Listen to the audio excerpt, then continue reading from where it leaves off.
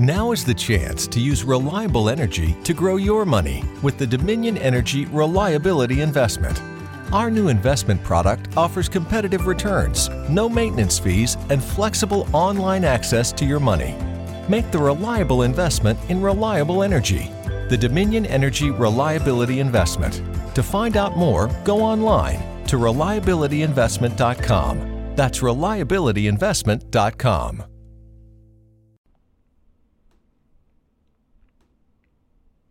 What's up, everybody, and welcome back to another movie review. I'm Chase Lee, and the movie I want to take a look at right now is Skin. Now, this one comes from A24. It is written and directed by Guy Nativ. I'm hoping I'm pronouncing that correctly.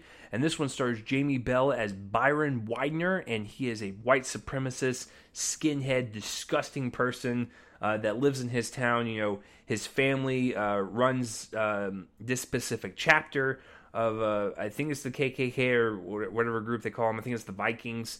And so they kind of live out in the woods, very secluded from the town, obviously. And so, you know, he's disgusting. He beats up people that are different skin color than him.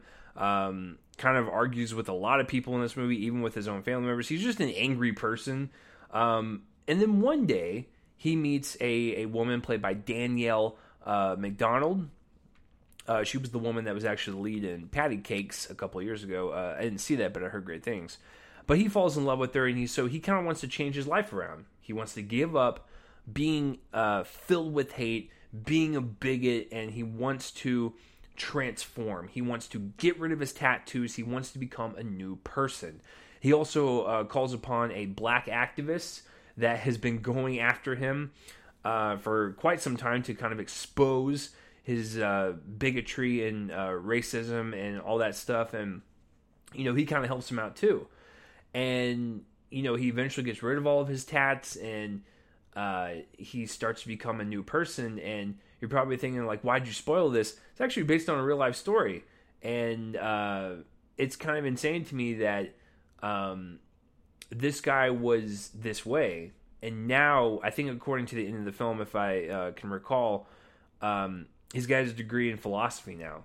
That's amazing. So even with people that are in the KKK or if they're a neo-Nazi, it's not too late. It's going to be hard to change their mind, but it's nice to know that there's people out there that have changed their mind and have changed their mind for the better and more positive and putting more good energy out there instead of, you know, just the terrible, terrible stuff that they do. So, you know, going into this, I didn't really expect much. I heard a little bit about it through the short film that literally just won the Oscar like 4 months ago, which is crazy to me.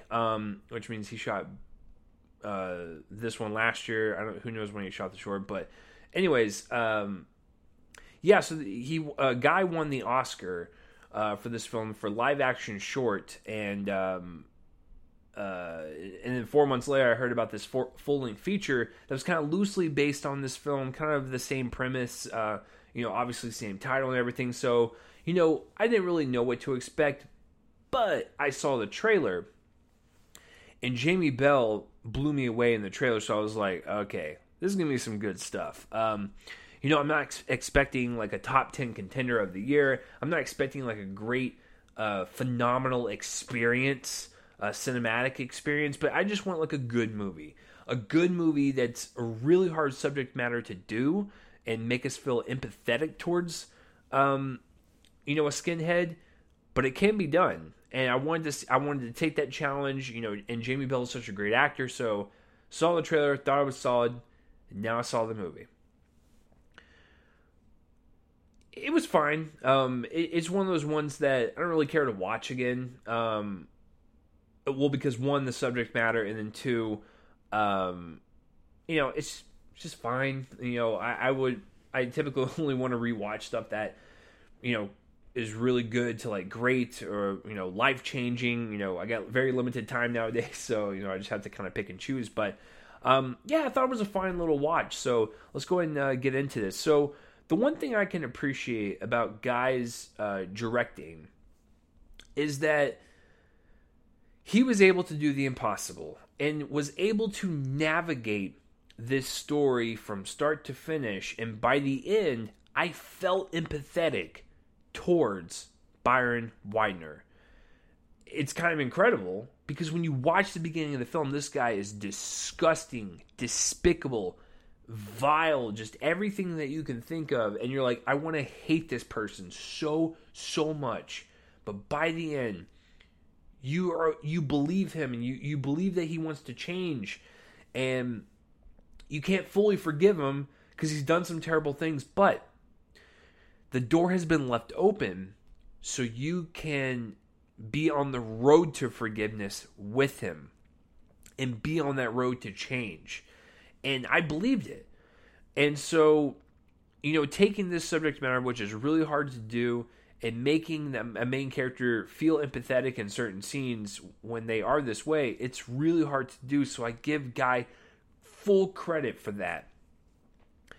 On the flip side, I do think for a 2-hour long movie, which actually feels a lot faster than it did, it's a bad thing because everything in the story felt really quick, and it didn't really have any weight to it. It didn't have any time to breathe or develop and make us kind of feel the presence of the scene. It was just more of like, okay, we have to see him a part of the Viking group. Okay, he meets the girl. Okay, so he's with the girl now. Okay, so they've been together for like 3 months. We time jumped, and then blah blah blah. And it's just, you're hitting these points, these plot threads very, very quickly to get to the end. And I get that you want to show Byron's arc, you want to show his journey, and you want to try to hit all the major points you can within a 2-hour runtime, which 2 hours is plenty of time to do it.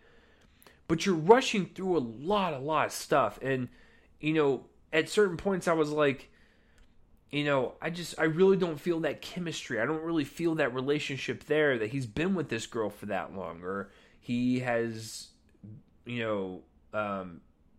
been seeing this activist a lot, or even a relationship with his parents. I just didn't really feel that connection towards anybody. And I felt like, hey, I'm watching a movie, I'm watching these relationships kind of unfold, but everything's kind of moving really, really quickly to where I really didn't feel that emotional tie that you want with this type of stuff. So that is the one kind of downfall to this movie. But the one saving grace to everything are the performances. The performances are either okay to solid to great, and it's pretty fantastic to witness. Danielle Macdonald is probably the weak link in the movie, but she's still fine. Like she's got a couple scenes that she flourishes, and she's got range, and I really appreciated that because I never saw Patty Cake, so I don't know how she is. But she impressed me in this movie. It just wasn't enough for me to be like, wow, she was such a standout, because I didn't really feel like I believed their chemistry to begin with, so it was really hard for me to kind of connect to her performance. Vera Farmiga is solid in this as Jamie Bell's mother. Very, very creepy, very just kind of like, there's something really off with her. You're just like, you're a weird mom. But she's always great. I love Vera Farmiga. Bill Camp as Jamie Bell's father is terrifying. He is intimidating. He is such a good actor, and to have him in this role, in this performance, you're like, wow, he just like turned on the switch to like be the most horrid human being possible. He is absolutely disgusting in this movie, but he owns it. Like, that's his character, and like he does such a great job at it. So props to him on that. But the saving grace throughout this entire movie, and the only reason I'm going to give it like a plus when I give this movie a grade, is Jamie Bell. Jamie Bell is absolutely phenomenal in this movie. He has the range to carry over, from being this terrible person to this person that wants to redeem himself. You believe it because Jamie Bell sells it. And the cool thing is, there's certain scenes where like he still has his tattoos on. He's still hanging out with the wrong people. And then literally 30 seconds later, he'll be with his girlfriend and his girlfriend's kids, and like he's really sweet and charming, and he's caring, and you know that he's going to protect these kids. And then the next scene, he's going to like almost kill people. And it's just like, that's what Jamie Bell does. He can flip on a dime like that and be in the same room, same scene, same shot, and be very loving and forgiving, and then be like super disgusting shortly after, and you believe it. And you're like, wow, this is a guy that really kind of went there. He really submerged himself into this character and really kind of touched upon its dark parts, because, you know, trying to act out one of these, you know, skinheads or neo-Nazis or whatever, I'm sure it's not easy on an actor. And, you know, props to everyone involved, even the people that were in the Viking family or whatever that he came from.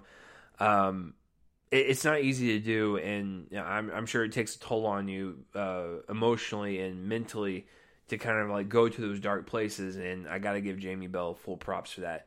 So other than that, I mean, it's shot fine. It's like I said, it's got a nice pace to it. It's just, you know, there's not enough to kind of connect to. So it's just, for me, it was just kind of like an okay experience.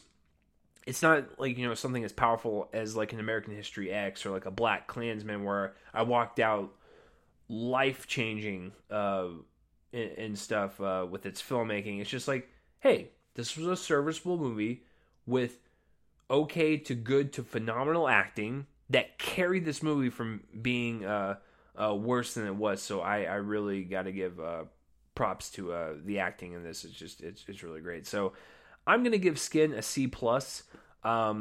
If you were interested in this story, I still say check it out. I had no idea it was a real story, and, you know, they kind of touched upon the real life, you know, person at the end during the credits, and it was just kind of phenomenal to see someone that was poisoned with all of this BS and this hatred and this bigotry to change his life around and become like a person that speaks about philosophy. Blows my mind. And it's not too late for anybody, because even in the movie they are shown recruiting like a kid off the streets, because that's what they do. They find people that don't have homes, don't have people to go to, and they're like, oh, we can offer you a home, but we want to kind of show you our racist attitude, and we're going to poison your mind and make you become a skinhead. And so they showed that in the movie, and there was a kid in the movie that it's like his mind was poisoned, but you can tell that he wanted to change later on in life. But it's just, you know, they grab a hold of you and you have no choice. And that's the weird thing with Byron's character, is that he was born into this. This was not something he chose, because his parents were like the leaders of this this group.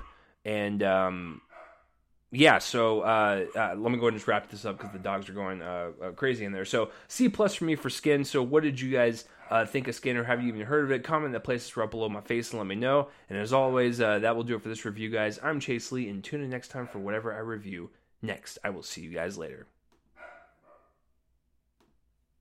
Celebrate the big 2020 with T-Mobile. Switch now and get 2 lines for just $90 and 2 new iPhone 11s on us. So you can take a portrait built for 2 with the ultra-wide camera. Oh, that's a good one. Oh, cute. Hurry in to T-Mobile and get 2 lines for $90 and 2 iPhone 11s on us with qualifying trade-ins. Via 24 credits for well-qualified buyers with AutoPay, plus taxes and fees. If you cancel before receiving 24 credits, you may owe up to the full value of your device of $699.99. Contact us. Qualifying port-ins and finance agreements required.